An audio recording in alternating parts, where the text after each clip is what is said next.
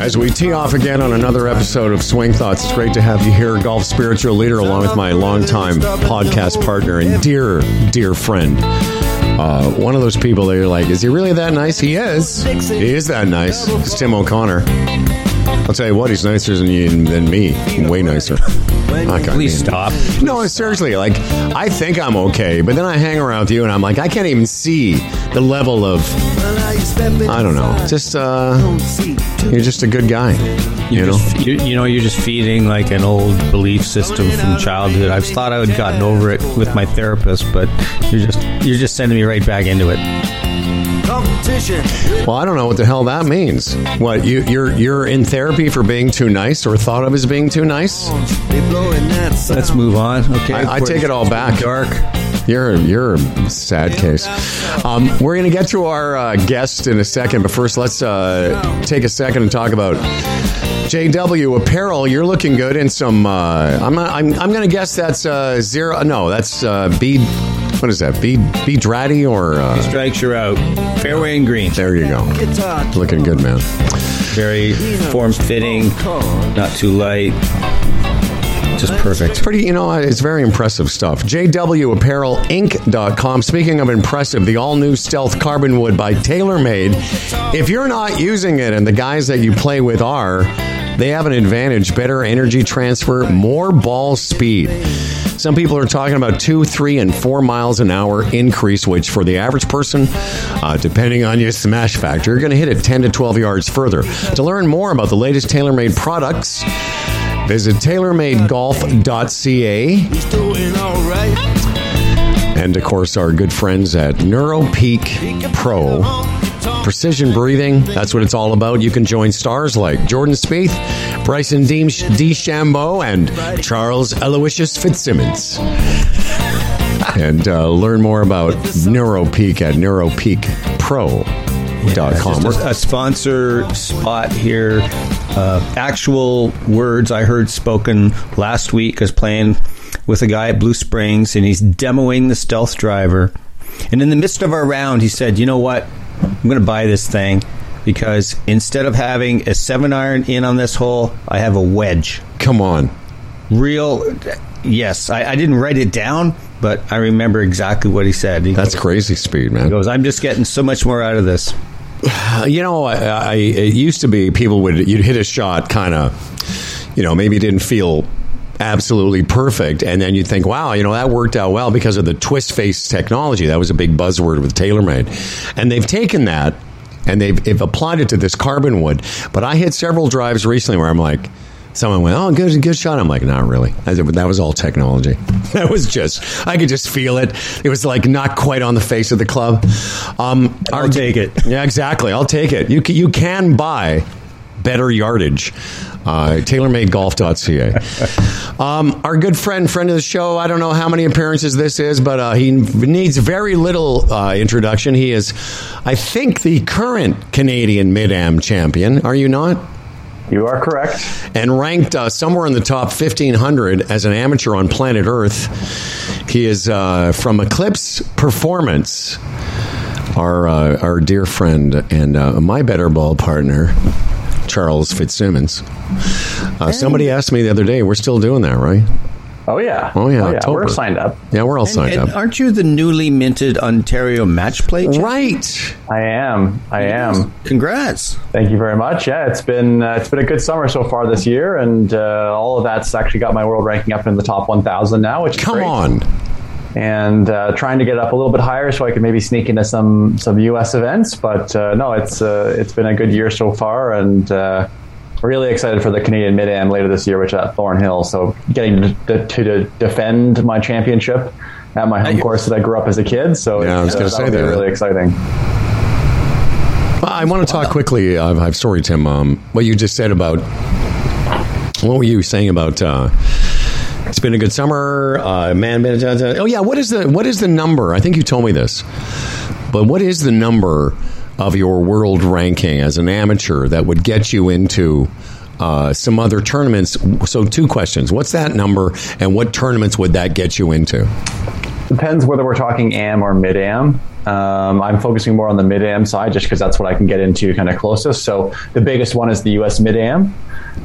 You have to be a top 40 player in the world for mid-am, so over 25 as of the cutoff date, which I think is July 20th. That works out to be about a world ranking somewhere in the low 500s of all amateurs. So yeah, I think I'm somewhere in the 700s right now. And so I've got one more tournament before that cutoff, which is the Ontario AM next week. So I've got to play well in that to hopefully try and get that up high enough to the point where I get an exemption in there. I think I'm somewhere in the top 60 in the world for mid-ams right now. So wow, got to try and keep pushing that up a little bit higher. But and anywhere in the top 1,000, you open up some different events. But top 500, top 400, top 300 is where you really start opening up the bigger events. Yeah. Does it intimidate you that your better ball partner is formerly the 26th ranked senior in Ontario? Is that a lot to take in? Is that? I struggle every moment that we're together to. I know. I've seen it. I've seen it. It's funny. I just thought of something weird, Tim, that in the last month, I've had the unique experience of rooming with both of you. Tim and I, we had a better ball. We had a 2-man event a couple weeks ago at Saugeen, which was an awesome experience. But I got to room with Timmy, and then Charlie and I spent a couple days together at the. What was it? The Early Bird we spent there? The Early Bird, yeah.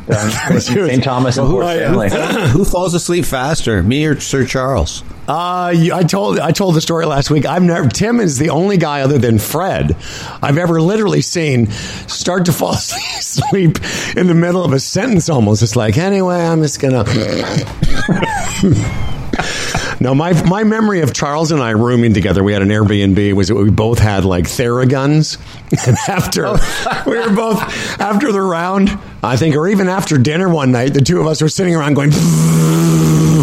Theragunning and doing our NeuroPeak Pro breathing. Right. We did the Theragunning, and then in the morning, both of us were doing our breathing. And then Charlie, when I was over, said to me, I think you're making some unnecessary noises. I wasn't doing it right. Trying too hard. That's right. I was trying to be perfect. So just on that note with the NeuroPeak Pro stuff, like there is something called over breathing. Yeah. You can do that, right? And so you've got to find this really nice balance, which is why doing it with us or with their coaching can be so valuable, because there is kind of a little bit of there's a science, but also a small art to it as well, which you got to find that really nice kind of middle point where you can really dial that breathing in. So it was great to be able to see that with Howard. Do you want to jump in with your breathing question now, and then we'll get to the Canadian Am in a second, or the Ontario Amateur? Yeah, I wanted to ask you, Charles, about the whole thing about breathing. I mean, you were on the podcast last year and you talked about breathing, and I wrote a blog about it. And it was interesting. I got some questions, and it was like people thought that they had to actually think about their breathing and whether they were, in essence, doing it right. Well, listen, go ahead. Go for it. No. Well, I guess it depends on what the purpose of the breathing is. So, in psychology, there's kind of these two general realms that we talk about in terms of control psychology versus acceptance psychology. And I think, your blog kind of addressed this a little bit, because it depends. If you're going down the acceptance route, which is more on the meditation, awareness, engaging in the moment side of things, you're specifically not trying to control it. You're specifically not trying to change it. There is no such thing as doing it right or wrong. It's purely just about whether you put your attention on it. Okay. And so it's more of an awareness and a focusing exercise in that way. In contrast, the NeuroPeak Pro stuff is very much firmly in the control camp, where yes, there is a right way to do it. There is a specific way to do it. And, if you train hard enough, theoretically, you shouldn't have to think about it. But I always kind of go back to that story where I used it in the Canadian Mid-Am last year, where it becomes a skill and a tool that you can kind of fall back on. So I can, further illustrate those ideas if you'd like, but I thought we'd start there in categorizing what kind of breathing we're talking about and how we're using it, whether it's in the acceptance school or whether it's in the control school. Well, I think that's really helpful about the acceptance thing. And I would say to people who are listening, that's where you want to be on the golf course. So you're just allowing it, and they say it's a focus of attention. But the piece I wanted to ask you was, and specifically of your experience with focusing on your breathing in the Canadian Am, is it kind of between shots? You use it to sort of settle yourself down if you start to think, I'll just focus on my breathing? Or, in fact, are you taking it even into, say, pre-shot process, and as you're setting up over the ball? I mean, the old joke for some people is, someone's over the ball, you can see it coming, right? Do you inhale or exhale on your backswing? That's right. So, I just want to get a sense of how much attention are you paying to your breathing? Yeah, so the short answer is a lot. In a meditative sense, when I'm doing it more just to kind of create awareness and being centered in the moment and kind of coming back to the moment and being accepting of thoughts coming and going. So not so much trying to eliminate or block them out, but more just creating an awareness of, okay, I'm breathing, I'm thinking, I'm doing all these things, and they're all kind of happening together. So I'm not get too focused on one piece. But honestly, for me, I use the breathing probably more in the control realm than in the acceptance realm, because of the work that I've done with NeuroPeak Pro. So in terms of functionally how I use it on the golf course, in and around my routine, so around putting, I use it a lot. And actually NeuroPeak talks about this within their app as part of the breathing belt. But there's some times in golf where we put ourselves in stress positions. So for example, sitting crunching down to read a putt. Is actually a stress position, and it creates a lot of strain on the body, and so your heart rate changes and your blood pressure changes and all this kind of stuff changes. And so they talk about this. If you're old, you stand up, you might. That's right. Exactly. That's right. So, we don't crouch as much as you do, Charles. Trust me. They talk about in that moment being able to use a breath or two of the structure, that 4-1-4-1 diaphragmatic resonance structure. Diaphragmatic just meaning belly breathing, deep breathing that way. Using that structure specifically to help activate the parasympathetic nervous system, which is the calm, rest, and relaxation side of things. Whereas when you're in that crouch position, you get into a fight or flight, sympathetic arousal activation. And so doing that breathing in that quick moment can help your brain to just kind of calm back down so that you can be ready to hit that putt. So in my putting routine, yes, I very much, especially after I've been reading a putt, if I've been down for a while, I'll just use a little bit of breathing here and there to do into that. In my full swing, same kind of thing to a lesser extent, where I might have a breath just kind of walking into it just to establish that nice smooth rhythm. But it is very much, again, in the control realm of I'm trying to breathe slowly and deeply in the structure of the NeuroPeak stuff. Again, that's separate from what I would have been doing in terms of some of the meditative kind of engagement in the moment pieces that we can talk about in the acceptance realm. So I know you've got a follow-up, Tim. Yeah, and that is that there's a lot of attention paid in fitness and to some degree in golf around whether it's an inhale or an exhale. So in the gym, for example, if you say you're working with a weight, inhale and then exhale when you explode. On the effort side. Yeah, on the effort side. So would it be the same way? I mean, if you take that to golf, should we be inhaling on our backswings and exhaling on our downswings? Theoretically, yes, because your heart rate is actually changing as you inhale and exhale, right? Your heart rate is accelerating as you inhale and decelerating as you exhale. So yeah, theoretically, on an exhale, you would swing faster than on an inhale. On an inhale, you might theoretically, I'd have to kind of go back and double check that. But yeah, there's a balancing act there. What I'll say is this. If you're thinking about your breathing while you're hitting a golf shot, you've got other problems. Thank you. No, I just love the fact that a bunch of swing thoughts, the STD is going to be like, wait a second, now I'm going to be, I am so fucked up right now. But I want to just quickly, before we leave breathing and talk about preparation, the meditative style of breathing versus this idea of precision breathing, which is where NeuroPeak has led us to. I've really noticed a difference because I had meditated for a long time and still do. But when I do, like I did a 15-minute training session just a couple of days ago, and I just noticed that even though it's purposeful and precision in terms of the cadence, the 4-1, basically in for 4, hold for 1, out for 4. I do find, and I wonder about you too, I find that even though it's purposeful, there is a meditative feeling I get that when I'm on the golf course and recall that training, it can calm me down whatever the situation is. And it's a very subtle, like in between shots, sometimes if I notice I'm a bit uptight or walking quickly, I guess my question to both of you is, do you both find that it can give you some of that meditative feeling, even though it's a precision style of breathing? I'll go. I use it in the same way you do, Howard, on the golf course. When I find myself feeling some anxiety about a shot or a possible outcome, and I'll just focus on particularly what Charles just said, diaphragmatic belly breathing, and I'll just feel that expansion.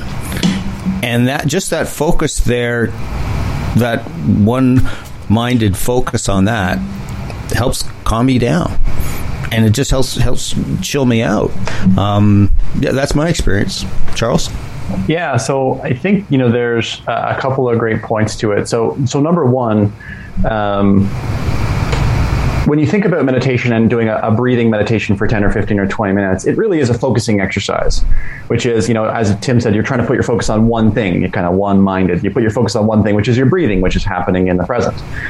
And then when your mind wanders, which it does, which it's kind of evolutionarily programmed to do, you have to realize that's happened and bring it back. And by the way, this is why NeuroPeak's neurofeedback training is like super advanced meditation, because it does that with technology, but that's a whole other ball game to get into. So there is a focusing component of doing the NeuroPeak Pro breathing for 10 or 15 minutes, because again, your mind's going to wander and you have to bring it back. So there is that kind of singular focus that's built into it. So in that way, it kind of becomes that meditative focusing exercise. There's some really cool questions and debates coming out. I haven't seen the study yet, but I know people are talking about doing it. Basically comparing whether it's actually the breathing component of meditation as opposed to the focusing component that actually has the benefits. And so there are, for example, other things you can do, other exercises you can do to be singularly minded or to be focused in the moment other than breathing. So there are other kind of meditation exercises you can do that way. And there's some debate in the academic community right now that's saying, like, if we take two groups of meditation and we say one does purely non-breathing meditation exercises, a classic one is like write the numbers from 1 to 1,000. It takes a lot of focus and discipline to do that. And then we compare people who just do breathing meditation, a slow rhythmic breathing meditation. Even though they're not controlling it, it tends to create slow belly breathing as an association. And we compare and contrast these two.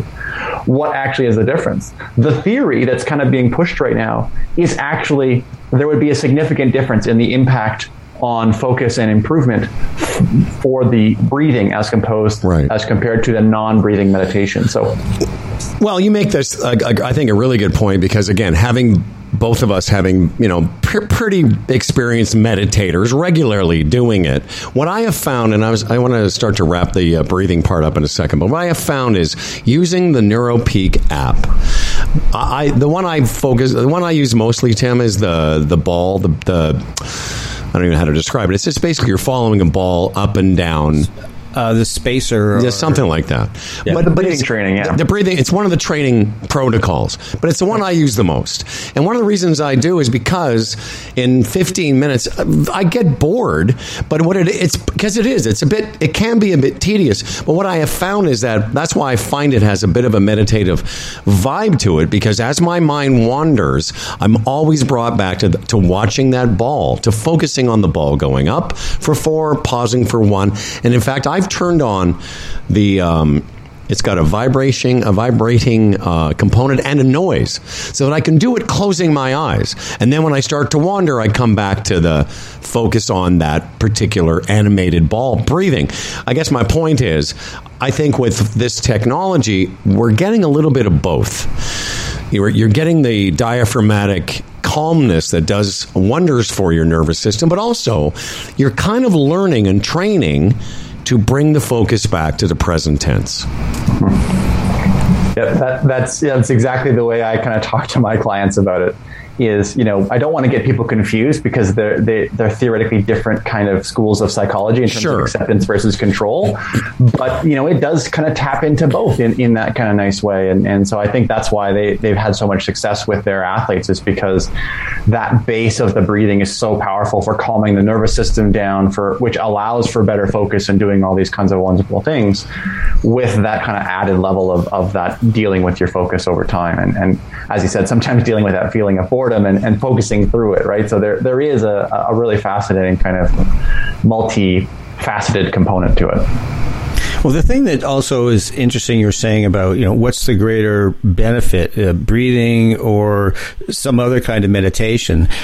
To me, again, yes, it always starts with awareness. What am I paying attention to? Am I thinking about closing this score? Am I thinking I could miss this putt? Or am I in my process?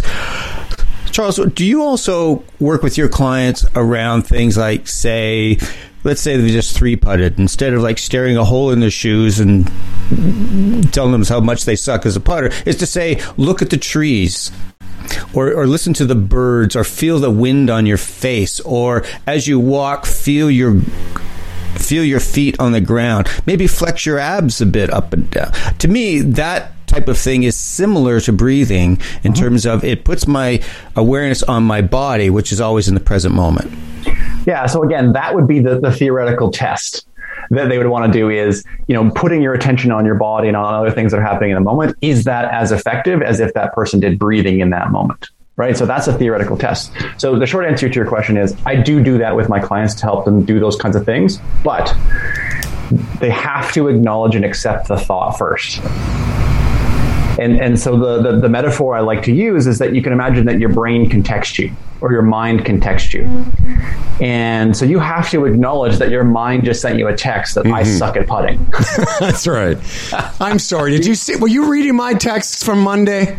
Yeah. How dare you? So you have to acknowledge that, right? You don't want to use the grounding in the present moment to block out those thoughts and say, hey, that didn't happen, because it's disingenuous. It means that thought is bad. Well, your brain will reject it as bullshit. It'll say, no, that's not true. You're ignoring it. Yeah, exactly. And so you have to say, okay, yep, my mind just sent me a thought that I suck at putting. The mind's job is to solve problems. So it's trying to send you that thought to motivate you to go work on your putting and get better. Well, that's great, but that's not going to do anything for you in the middle of the round, right? So what we need to do is acknowledge that thought, allow it to just kind of hang out there, as I say in the cell phone metaphor. Old school psychology says, get into a text conversation. Kind of prove to yourself that you don't suck, and you can go back and forth, and that takes a lot of effort. New school psychology, in terms of acceptance stuff that you're talking about, Tim, is to just say, okay, thanks for that thought, brain. I appreciate that. I don't have to delete it. I don't have to text back. I'm just going to read it, put my phone down. That thought is still there. Now I'm going to come back and re-engage with the moment. Whether I do that through breathing or whether I do that through looking at trees or anything else that way, now I've come back to the moment. I've realized that thought that I had isn't the entire experience. It's one little part of the experience that I'm in right now. And that helps me to slowly shift my focus back to that next golf shot that I've got to hit, so that I can be fully engaged with it and not lingering some portion of my focus on that thought. That's great. I'm glad we talked about that, because all three of us have been using the precision breathing now. You've been using it for a few years, Tim and I for a few months. And yeah, it's been a very interesting evolution of sort of a meditative protocol. Let's talk a little bit about our conversation yesterday. I hadn't talked to Charlie in a couple of weeks, I guess, or a week or so, and I called up and I said, so what are you working on? What's next for you? And I want to just recreate part of this, which is your next big event, as you mentioned, is the Ontario Amateur. And it's at a golf course that you're very familiar with. I would say semi-familiar with. Right. Yeah. It's Scarborough in the GTA here. So it's a classic golf course. I think it's one of the only Tillinghast designs in Canada. So it's a really unique, cool old golf course. Right. And I think it would be instructive or informative for people to know maybe that both. All that. There's a better word that I can't, but anyway, Daddy's tired. So I think it would be interesting for people to know that but especially at your level, at the level you want to compete at. Because I said to you, and you said, I've been doing a lot of preparation. I'm like, okay, well, what would that entail? So why don't you answer the question, what does getting ready for a tournament entail with you? Yeah, so I mean, there's the standard kind of ones. Again, I always look at the game as being kind of into four pillars, right? Mental, physical, technical, tactical. The one that we're going to go into mostly today is tactical, which is kind of putting together a game plan for a new course. There are the standard ones of my physical preparation, like doing my stretching and my breathing and taking care of my wrist because I've got a wrist injury right now. Those kinds of standard kind of physical things, right? Eating well, getting good sleep, all that kind of stuff. My mental prep in terms of, again, the breathing, the focusing, all those kind of standard pieces that are just built into my habits and my routines. But what's unique and different about this is obviously the golf course. And so that's where the kind of tactical and technical parts of the game come in a little bit. So what I do is, in preparation for a golf course, I really try and go through and look at different ways to play it. And I use Google Earth to do this, and I do this with my clients all the time. And we go through and use Google Earth, and we use our dispersion. So you can use PGA Tour data if you don't have your own dispersion. But with my clients, we use shot by shot. So we have our rough dispersion for our different clubs, where we can say, okay, from 150 yards, I hit it roughly this far off the line on average, those kinds of things. And I go and I start to trace out the golf course with Google Earth, and I start to look at it and say, okay, if I hit driver this far, how wide is this area? Is it wide enough that I can hit driver in there and feel very comfortable with it? What does that leave me in? What are some alternatives? And this is really important at Scarborough because there's, 4 or 5 different holes that are somewhere between 270 and 330 yards. So they're kind of quote unquote drivable. And they're really fascinating because some of them are kind of worth it, and some of them may or may not be, depending on how risky you want to get. And in a large part, actually, depending on where the pin is, too. What this does is it starts to create a risk-reward game plan that I can base off of math, that I can base off of strokes gained. And I can say, you know what, based on strokes gained, these are the different kind of ideas that I can kind of take to this golf course or to this hole, and really start to break down and say, okay, how do I think about this? What are these different game plans that I can have in place? And then how do I then translate that into my preparation the week before? So I can, I don't know where you want me to go with this. Howard. Well, I want to talk a little depth there because I've already figured out a way to extrapolate this to the average player, and we can get to that example in a second. But you and I talked about some of the shorter par fours, and of course, most people look at a 300-yard par four as a drivable opportunity. What I like about what we talked about yesterday is you're like, okay, here are the strokes gained for 60 to 80-yard shots. Here's what happens if I go for it and miss, etc. And excuse me, the average person listening may go, well, that seems a bit, aggressive for just going out with my buddies. But what I want you to sort of talk a little bit about, and I want people to see that at a higher level, there's a plan and a sort of, and again, Decade does this very well, the driving tree, the decision tree on when to hit driver. And they would say, send it as much as you can. But we talked about yesterday on some of these shorter par fours, you're looking to have 40 and 50-yard shots in. Yeah, so the 7th hole at Scarborough, I think, is a perfect kind of decision-making challenge. There's OB right. There's a clump of trees short left. And the green is pretty narrow and surrounded by bunkers. The green is also open in the front. And the fairway narrows in about 230, 240 yards. The hole is 275 yards. So, the longer players will be hitting like 3 woods, and some of them will be driving it with like 2 irons and stuff, because it's just crazy how far some of the kids hit it these days. So, you've got to go through and make a decision and say, okay, what's going to happen in these different scenarios? So yes, I drive the ball very, very straight. That's one of my major strengths. I really try and hit it straight and keep it under control. So you'd think it would be obvious that I should go for this green. But, knowing that there's OB right means I need to favor the left-hand side. And if I favor the left-hand side and I hit one a little further left, I'm in those trees. Well, listen, if I'm in those trees, the way the bunker is guarded, the way the bunkers guard the green, the way that green is pretty tight and narrow, especially if the pin's on the left side, I'm struggling to make a par from over there. Right? Like, I can maybe get something into the green side bunker. If I get really lucky or hit a really great shot, I can get it on the green, but it's not going to be close. And if I hit that green side bunker, I'm kind of 50-50 for making a par from there, right? So yeah, I might be able to drive the green 1 or 2 of the days and make an easy birdie, but there's another day or 2 where I might get unlucky and end up in a bad spot in the trees and make a bogey or worse. And so without going into the strokes gained, Howard, one of the things I just get my clients to do is just kind of, think about if you played at 10 balls from each different spot. If you hit 10 drivers and you hit 10 like layups, and just kind of roughly calculate what you think your average score would be. And that's just an interesting hypothetical. People rarely go through it all the way through, but they just start to kind of think and go, ooh, which of these is going to be a little bit easier, I guess, is the way to look at it. And so helps people to go through and kind of make those decisions rather than just thinking emotionally in the moment of what I want to do, finding that balance of logic and preparation to be able to say, hey, this is, I think, the right thing to do from the mathematical perspective.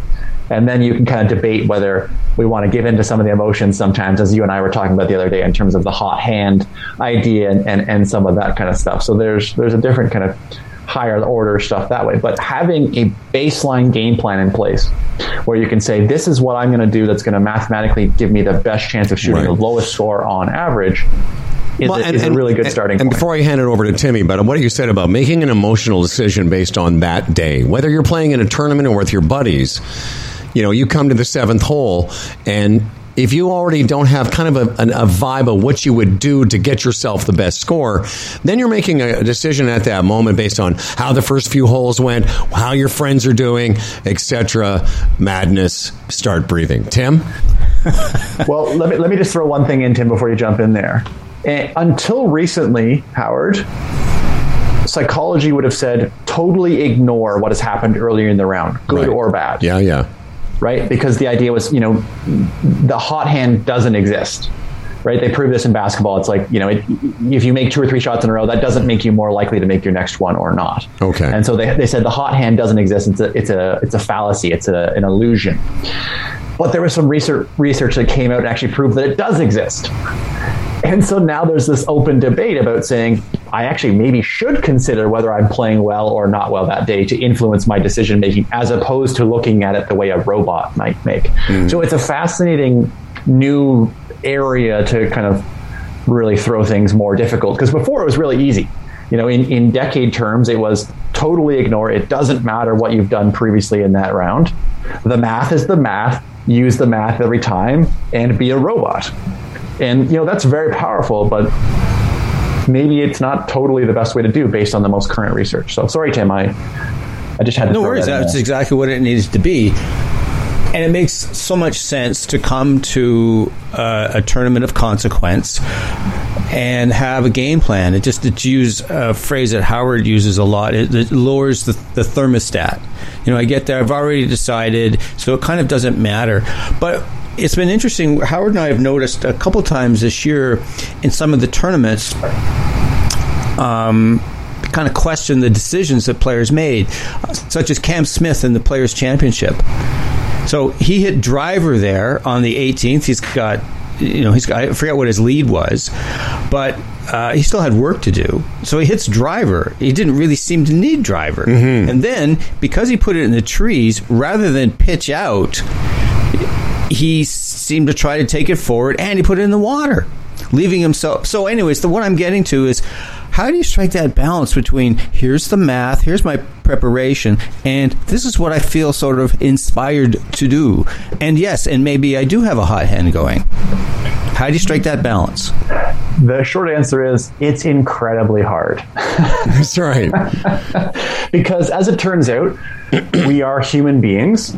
Oh, yeah. I don't know. Oh, there's that. I mean, I don't know if Howard counts, but Tim and I are at least human beings. Very good humans. And what that means is we're imperfect. We're emotional creatures. Again, this book that I keep coming back to that Howard and I have been talking about, called Thinking Fast and Slow. Daniel Kahneman? Kahneman, exactly. Yeah. Just an amazing, amazing book that talks about all the psychological biases that we have. And what they talk about is, for example, how a reference point that we have in mind, and golf does this really, really easily because par becomes the reference point. Mm-hmm. As we start to approach this reference point, our psychology changes, and we become either risk-seeking or risk-averse. And this is all happening kind of almost subconsciously. And the best way I can give you the example of, let's say, that 7th hole at Scarborough, if it's a 275-yard par 3, everybody hits driver. Nobody lays up unless they're crazy, crazy intense, right? Mm-hmm. But if you make it a par 4, people will at least consider laying up, even though the hole hasn't changed. It's just the way you frame the hole as a par 3 or as a par 4 that will make people either more risk-seeking, hitting the driver, or risk-averse, laying up. And so the challenge is when people get into difficult situations, when we get into thinking that we're in a losing situation, we become very risk-seeking. And so for whatever reason, chances are Cam's mind in that second shot in the Players' Championship went into a risk-seeking mode. And listen, there's a debate, an active debate I'm having with a couple of really, really smart people about whether golf pros are actually naturally risk-seeking or naturally risk-averse. And so there's some interesting research that we're trying to do to kind of figure that out. But for whatever reason, Cam's mind went automatically to being risk-seeking, probably because he felt like he needed to do something to win the tournament. And if he didn't do that, he was going to lose it and would feel bad from that kind of loss aversion of, I had the chance to win and I didn't pull off the shot and didn't. So loss aversion is a very, very powerful decision-making effector.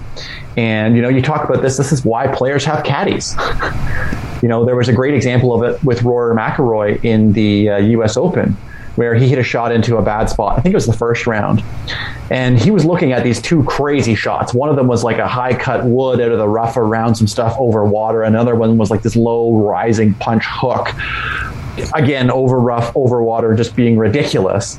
And his caddy, I think it was Harry Diamond who came back that week, came over to him and just said, dude, like the fairway's right there. Here's the wedge. Chip That's it. right. Why are you even looking at these different things? And it's because, the caddy is removed from that emotional decision-making process so that it's much, much easier for them to do that. So the short answer for humans to take that step back, that is hard. Well, it's hard for me to relate to as golf spiritual leader. I've ascended past all this common nonsense. But, it's funny because Henrik, my spiritual leader, my Yoda, always says that. He talked to me a long time ago about being your own. Player one is Howard. Player two is your caddy. And you have to be a good caddy to yourself. I mean, again, Decade helps and all the stuff we talk about helps knowing in terms of the decisions to make. But before we let you go, and I'll do my post-round stuff with Timmy because we've already kept you too long. But here's the thing for the average player. I had this come up with a conversation with our friend Brooke Benny, who's a really fine guy. He trains. He's worked with Tim at Guelph, and he's been helping me with TPI training for the last 6 months. But he's a nice player, and he had a good round the other day where he was going well. And on a 400-yard par 4, he made a big number. And I said to him, let's talk about that hole. Kind of in the same way that we're talking about this hole at Scarborough. Is it risk reward? Should I hit driver? Whatever. But the average person gets up to a par 4, and as soon as there's a 4 in it, as soon as the number clicks over to 4, like if it was 395, sometimes I think psychologically the 4 in the par 4 leads us to think we have to hit driver. Now, the tournaments that we play in often have pin sheets. So one of the first things I'll do, depending on the length of the holes, I'll see where the flag is. Because if it's at the front of the green, well, now it's not 410. It's more like 390. The point I'm getting at is for the average player like Brooke, who's about a 10 or an 8 or a 12, whatever he is, there's an argument to be made on difficult par 4s to piece them out. I know it seems simple to say you don't need to hit driver, but you can look at the hole as 4.5, as more like a par 5. If it's a difficult hole at your golf course, what would you say about the average player looking at their own course, seeing where those big, the number 1 handicap, the number 4 handicap, the long par 4s, the difficult par 3s, what about a similar approach for them? So I think there's some really interesting pieces to it, and this is a debate I've been having kind of recently, because the challenge is we need to find that balance. So I think of par. I think where I'm going with all this is I think of par as a dynamic thing. It's not set for the hole, and so what I'd say is to Brooke is if he hits it in the trees off of that par 4. All of a sudden, then it's a par 5. That's right. Right? Yeah. It's a changing. Whereas on the flip side, if I'm playing a par 5 and I smash it up close to the green in 2, now it's a par 4. Based on whether we're trying to make somebody more risk-seeking or risk-averse. Mm-hmm. And having that kind of constant debate, and this is one of the things that Kahneman talks about in Thinking Fast and Slow, is we need to basically try and stimulate what they call system 2, which is our slow, logical, rational part of our brain, which unfortunately is quite lazy. So we don't, because it uses a lot of resources, so we don't want to use it. So we've kind of force it in there through different questions and cues and stuff like that. But the idea of being able to kind of shift par, I think, is a really interesting one where players can start to shift their risk appetite based on that. But I think, here's the question, because I thought, let's just make par higher. And let's make people's decision making easier, where we just say, okay, you know, if you're a 10 handicap, let's make your par 85 or something like that, right? And just make life easier. But here's the thing. Remember, PGA Tour players putt better for par than they do for birdie. That's right. That's because of loss aversion. And loss aversion when they're putting for par actually improves performance. So what this means is when we get PGA Tour players, at least, into a risk-seeking attitude as opposed to a risk-averse attitude, they actually perform better. And so there's a debate about, are there times where we should challenge people to be risk-seeking versus risk-averse? And so I don't think it's so simple as to just say, hey, turn it into a par 5. I think it's more of a dynamic piece where you can say, okay, if you're in trouble, yes, now it becomes a par 5 or a par 6, so that they don't try and hit that ridiculous recovery shot out of trouble, and they just pitch out sideways and try and make that bogey and kind of go from there. So that, I guess, is a long way of saying we're still working on it. Listen, man, always great catching up with you. EclipsePerformance.ca. If you want to find out more of what Dr. Charles is up to. I was going to call you Chuckles, but that's only for private times. Chuckles is, yeah. I've been called worse things. No, I know. Charlie Fitz, Tim, an official Swing Thoughts Hall of Famer. He's putting up impressive numbers. If we had a Hall of Fame, you'd definitely be a first ballot. Do you have any final thoughts for Fitzsimmons before we let him go, or is this, should I play him out? Tim's turned his microphone off. Tim's just said, that's enough. Tim, your microphone is off. You're unmuted. The old Zoom thing. Hey, you're unmuted. My gosh. No, it'll be interesting. Like, this is a big deal, this Canadian Am for you. I mean, this is the Ontario Am. Well, okay, whatever tournament you're freaking playing in, okay? My God, I'm just making a mess of this hole. You're just like everybody else, whether you're trying to break 100, 90, 80, is that there's a story there, there's a thing that you want, but you're going to have to keep that in balance, right? Oh, yeah, right. I want to qualify, but I got to get business done first. So, you know, even players at your level, it's all relative, right? You just got to put the work in and see how it shakes out and engage it the best you can in each shot and, you know, hope that the golf gods go your way. Yeah, man. Well, listen, I wish you nothing but the best. When does that start? Next week? Next Tuesday. Okay. Well, I'm going to catch up with you because I wanted to chat with you before the Ontario Senior Am, which, I've got plans for that. I got to work that. I got to work that golf course. Charlie Fitz, thanks, my brother. Thanks, you guys. Really appreciate it as always. I appreciate you. I love how he's got all this Golf Canada shit behind him on the thing. I love the reason he does that is when he's working with his clients, he's like, dudes, do you know, when I'm talking to you, I'm telling you for a reason. I'm Charlie Fitz. I got cred. I got super cred. Thanks, Charlie. Thanks, guys. See you. All right, man. Talk to you soon. Charlie's got to go plug in his Tesla. He's got Golf Canada, awards and medals and stuff. And I got this picture of me watching Tiger Woods play.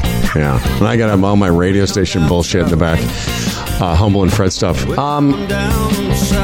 Hey, buddy, you're doing just fine. Thanks. No, I lost focus there. I was trying to find a scorecard for Blue Springs, and that's all right. So, I don't totally agree with everything toward the end that Charlie said. I just didn't want to get into a debate with him. I just think because for an average player, the hot hand doesn't really apply. Although I guess, for someone you can have a good round going. I just think when you get to your golf course, whenever you're going to play next, or you get to a golf course, that considering your handicap against the toughest holes on the course is a worthwhile exercise, I think, because when I take people to Glencairn, there's a 455 or 60 yard par 4, the 6th hole. And when the pin's at the back, this is not the gold tees, this is the blue tees.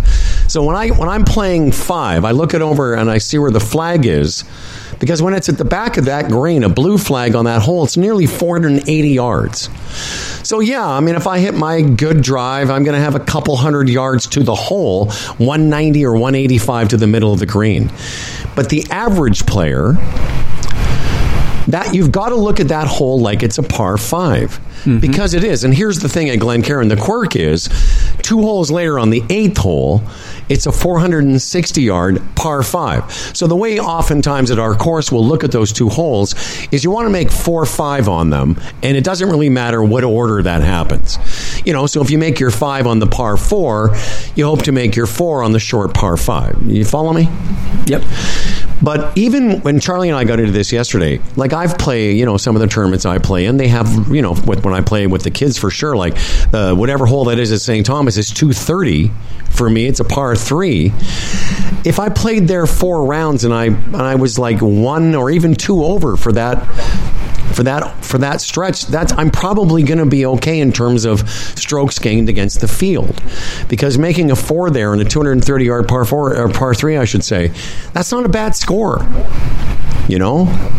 I think what I'm trying to get at is when amateurs, and he's an elite amateur, when the rest of us, when we force things, like thinking you need to par that 460-yard par 4, it's just a number. 5 on that hole is a good score for most of the guys that will play there today.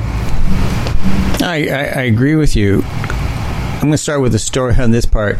I remember when Devil's Pulpit first opened and the scorecard came out and people thought it made a mistake because there was no par for any of the holes. It was just yardages and the hole number.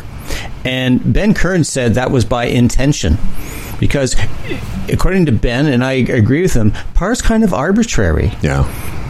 Someone has decided, and it usually makes some sense that a hole is, whether it's 140 to 220-ish would be a par 3, right? We all get those things. But at the end of the day, it doesn't really freaking matter. It doesn't matter. And it doesn't matter how many bogeys, birdies, or pars you made. Right. What matters is, if you're competing, is you add up your score at the end of the round, and the person with the lowest score wins. So for a lot of people, I just say, just let go of the idea of par. Yeah. I've talked about this innumerable times on the podcast. At Blue Springs, where I play, there's a couple holes that I've basically say I have played them to a personal par of 5, even though they're par 4s. And number 8 would be one of those, and number 10. So if I make par in those, I consider that a birdie, but it doesn't matter. It really doesn't matter at all. So I think that I get where he's going with the, you got the hot hand thing going, and I really think it's just whatever's going to allow you to keep it in play and allows you to feel comfortable, and you can make your swing. And because as soon as I think you start getting caught in a story, I must make par here, or I need to do this to stay at a certain score, you're just layering in complications. Yeah. Well, no, I was going to say, especially that's a great analogy. Those holes at Blue Springs are very difficult par 4s. Number 10 is like a par 4.5, if not more. I know we've only got a couple more minutes left. And, I'd like to actually stay on 10 and relate an experience I had there today. So I'm getting ready for my Senior Club C this weekend. So I was out this morning for my Wednesday dew sweep. I blast around in a cart. Thank you very much, Greg Picenti, for that. But I experimented on 10. I hit a hybrid, hit it really solid, and then I hit a driver. And so the driver went down, hit pretty well too. So it kind of went down the hill, but was in the rough. The hybrid left me in the fairway with 160. Easy shot, put it on the green, ended up making a 4. The wedge shot I tried to hit from the downhill lie, bit in the rough, ended up short. So I would have struggled to make par there. And what I also did was I went to the edge of the fairway and I used my rangefinder to go to the other side. And there's only 50 yards. And it kind of proved to myself, hybrid is the play here for me. Because I can just free swing it. And I know it's going to land on terra firma. And if let's say I'm hitting into a headwind, maybe I got a layup, hey, that's fine. At least I'm likely to make that 5, which is okay, and not make the double. So, yeah, to me, that's kind of how I'm trying to take some of this decade stuff and stuff that Charles talking about as being tactical by knowing what you're dealing with. Decade would have us all hit driver on that hole, but that's again, Decade, one of the, not that, even though it's only 50 yards, it's not, it's from hazard to hazard. Well, yeah. Mainly because it's a pretty long par 4. But I was going to say something about, not everything about Decade applies to every amateur listening. There's so much in it that's such a good place to start for people to think strategically, kind of some of the things that Charles was talking about. But it doesn't matter because it's what you feel comfortable. I mean, you know, I had a tournament Monday, and I played a practice round Sunday, and the practice round to the real round was a lot different. But one of the things that I took away from my poor play on Monday was a lot of indecision on my part. I hadn't quite made enough of a decision on what I was going to hit on certain holes, and sure enough, on those holes, I was less than... it was less than the outcome I wanted. To your point about that, especially in preparation for a tournament at your home course, which I think is where we'll finish off today. Just because you know your own course, you play it so much. I love what you've done there because at least with a hybrid, and again, talk about lowering your internal thermostat. I say this all the time.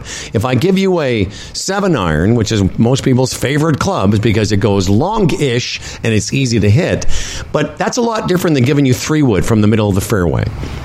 That's why a lot of times when we lay up on a hole, it's some of the best swings we make because it's usually with a shorter iron.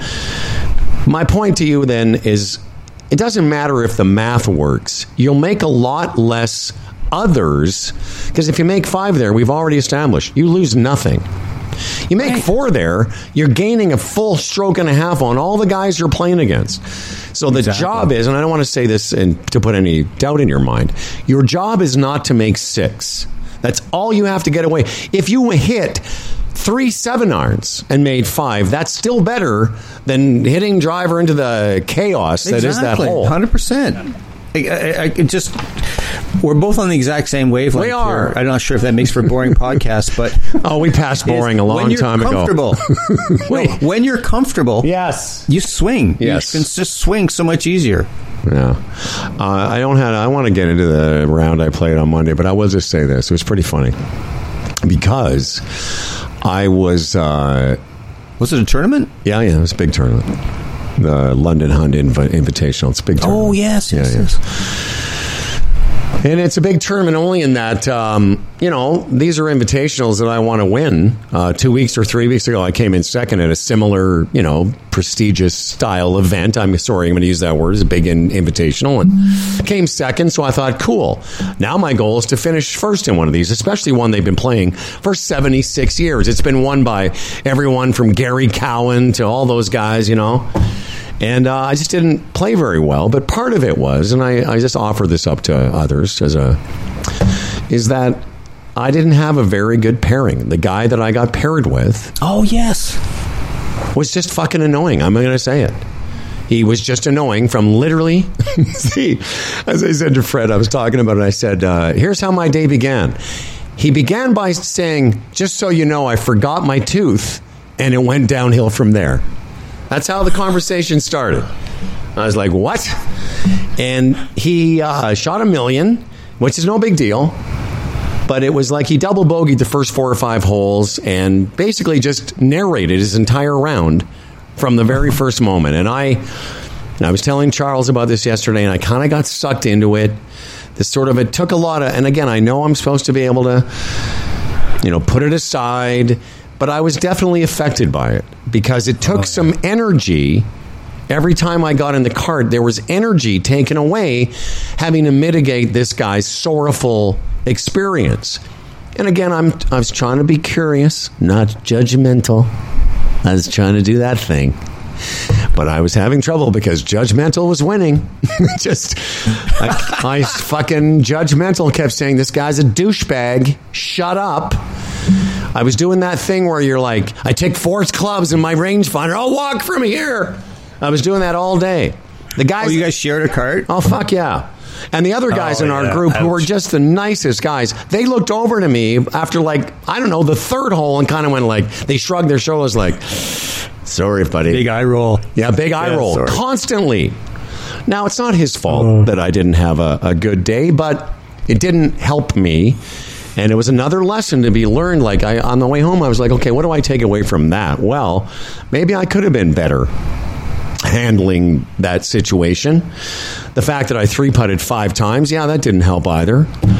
But I just didn't, I was just a little bit off in every area of my game. And I don't know, some of that energy that I might have been using to be more in the moment and less, really not sure what to do.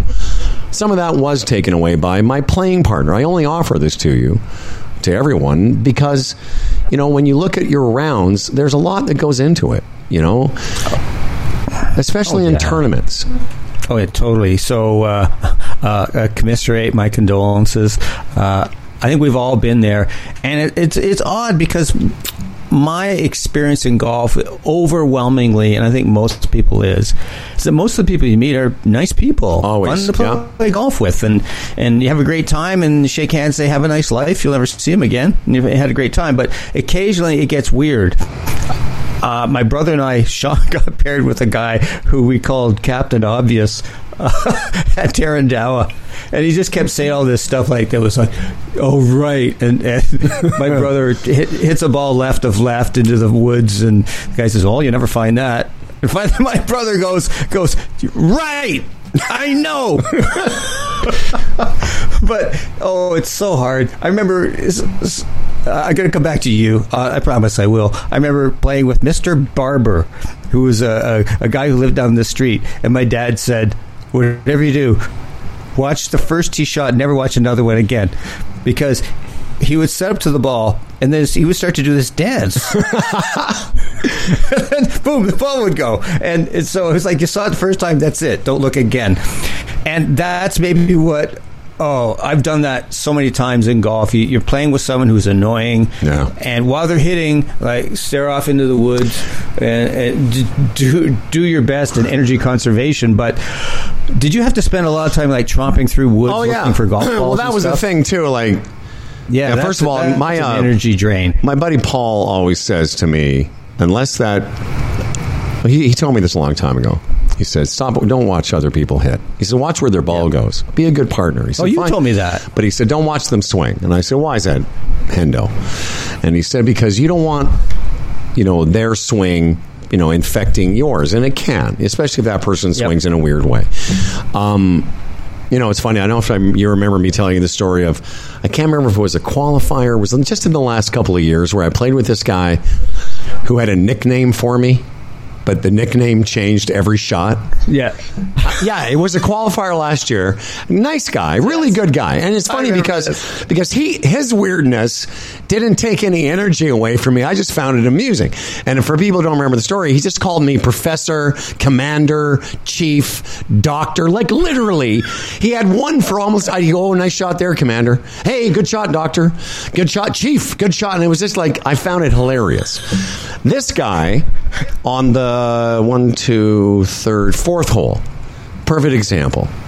He's already made a bunch of big numbers, and it's I can't remember. I guess it was the 10, 11, 12. If you know London Hunt, it's a short par 4 up, and it's the green is up on a perch. So it's a short par 4. I'd already planned to hit 4-iron, so I hit 4-iron, and he hit driver. The other 2 gentlemen in my group all hit hybrids or whatever, because you could just laying up, and I had 130 yards in. He hits driver, and we all clearly see it bounce a couple times and then into the shit, into a hazard. But we spent quite a while looking for this ball, even though as soon as you got up there, it's one of those ones where you're first of all, you don't want to find it. There's no chance of finding it. And if I hit 4-iron, he's looking in a similar area. He was 50 yards ahead of me, and we all saw. So we spent all this time and energy, and he kept saying, I don't understand it. I took something off my driver. And I was trying to be kind at that point. And I said, sir, I hit 4-iron. I'm right there. So chances are, I said, that's a lot of club, and you hit it well. He said, I took something off, and anyway, the whole story was so aggravating to me. But it takes energy to go back to, okay, what do I want to do here? So I'm just going to, my final thoughts on this. I have this coaching protocol that I've been using, and in it talks about common things that can blindside you if you're not prepared. So I'll leave you with these. Here are the ones that the weather changes in the middle of a round. You come up to a hole, there's a couple groups waiting there. Your partner is moody, chatty, or annoys you. That's one of them. So I know that this isn't unique to me, that we've all had this. And now I have it as an experience if it happens again, I know what I'll do. I have at least taken that experience away from this. That it doesn't involve murder or anything? It does involve punching him in the nose. Like, I just wasn't ready for it because of what you said. I play so many of these events, and universally, it's with great guys. Yep. And the other two guys, if it had just been the three of us, I can't guarantee this, but I know I would have had a better round. Maybe not even score-wise, but I would have had a better experience. Because when it was over, at one point, he was saying, well, I'm just going to go home. I'm like, yeah, that's probably a good idea. I was just trying to be very quiet, you know. Yeah, you probably had enough. But then he decided not to. I'm like, oh, Jesus. Now I got to sit with fucking dinner with this guy. Jesus, kill me. Anyway, so that's all I want to say about that. Oh, it's so hard. You know, it is, because there's your energy. Basically, it's like you're playing defense all the time and trying to, okay, this doesn't bother me. It's bothering me. No, it doesn't bother me. That's true. And then you have to get back into your own shot, and it's so hard to shut all that down and to come back into your little quiety, nice little place, you know, with a blanket and a bonnet and hit a shot. It's just that is really hard. Yeah, and I wasn't really hitting it very well to start the round. Like, I'd say 3 or 4 or 5 holes before I kind of got my footing, and so I wasn't hitting it. And then I started to hit it like I do. And the first couple of drives that I actually connected with, he goes, there you go. Like, oh, what a good boy. You made a nice thing. I'm like, oh, shut the fuck up. You know, just at that point, I was so annoyed by him. I'm like, you know, anyway. But that was my experience. Moving on. Good luck this weekend. Let's talk about you for the last couple of minutes here. I want to say, so where do you feel? So this is the senior club championship. You're the A-Flight, you're the super senior defending champion. But what are your goals? Do you want to win the whole thing this year? Is it possible? I would love to win, and I think that I've been playing some of my best golf in the last couple of weeks. Today I had a really nice round. It was really fun, really good scoring. I made every putt within 4 to 5 feet today. Good saves and that kind of thing. And I've just been letting myself, in essence, just swing, for gosh sakes. Just like, I'm not burdened with any kind of a swing thought. I did start. It was interesting. I'll just be very brief. On the back 9, I kind of thought, I was like, am I swinging too fast here? Because I've yanked a couple left here. And I just kind of got off. No, just swing, pal. Just target, swing at that. And so, anyways, I'm making some really cool discoveries in my game that are connecting to my coaching and my own experience of my pain in the ass self. So I think in terms of my own transformational work, it's working very nice. But yeah, I mean, I'd love to be in a position. I think that I could defend it. Yeah. Easily. So it'll be very interesting if I'm in the mix there. It'll be very interesting for me, because I've never been in this situation before, to observe myself and see what's going on about my nerves and the stories and all that kind of stuff. It'll be a hell of a challenge, but fun. I couldn't wish it. Here's the 2 things I would say. I hope you do defend, obviously, but I hope you get into a position where you get to feel what it's like to be in the last couple of groups, you know, to have a chance to win the whole thing. But I would tell you, lastly, the second thing is this, and this is good advice, I think, for all of us. Have a plan for when things will inevitably go south, because they will. And that could be on the first hole, first, second shot, I don't care. Have a plan, a real pathway to what you're going to do after your first, shot that goes left, it's in a hazard, because that's going to happen. But also, conversely, have a plan when you start off, I don't know, whatever that number is, 1 under through 6, 2 over through 9. Have a plan for when you're like feeling it, because that can also show up. And sometimes that's as hard to deal with as a poor start or a middle 3 or 4 holes that don't go your way. Have a plan and have a real clear idea when you have a few, great holes in a row and you're 1 under through 6, when you get to that 7th tee. I always tell people, after a good stretch, really take your time, both after a bad hole and after a really good hole. Man, I think I told you the story. I was playing at Cherry Hill after I eagled a hole, and I had 4 holes to go. I went to my bag and I pretended to be looking for something, like a piece of tape or something, because I was so jazzed up about it that I knew I needed to distract myself for a couple of seconds, and I just didn't want to run to the tee and hit it. So that was my plan. I would just say to you, there's going to be both of those things show up. You're going to have a stretch of great holes, and you're going to have 1 or 2 situations that will be, they'll be golf chaos. Oh, absolutely. I'll just relate to that I remember Zokol saying years and years ago that his sort of mantra to himself is, don't get too high when it goes good and don't get too low. That's just right. Try and keep it on an even keel. I wish you all the goodness, because you deserve it. You're a nice person. Thanks to JW Apparel, NeuroPeak Pro. We spent a lot. That was great, actually, all that talk about breathing. I enjoyed that.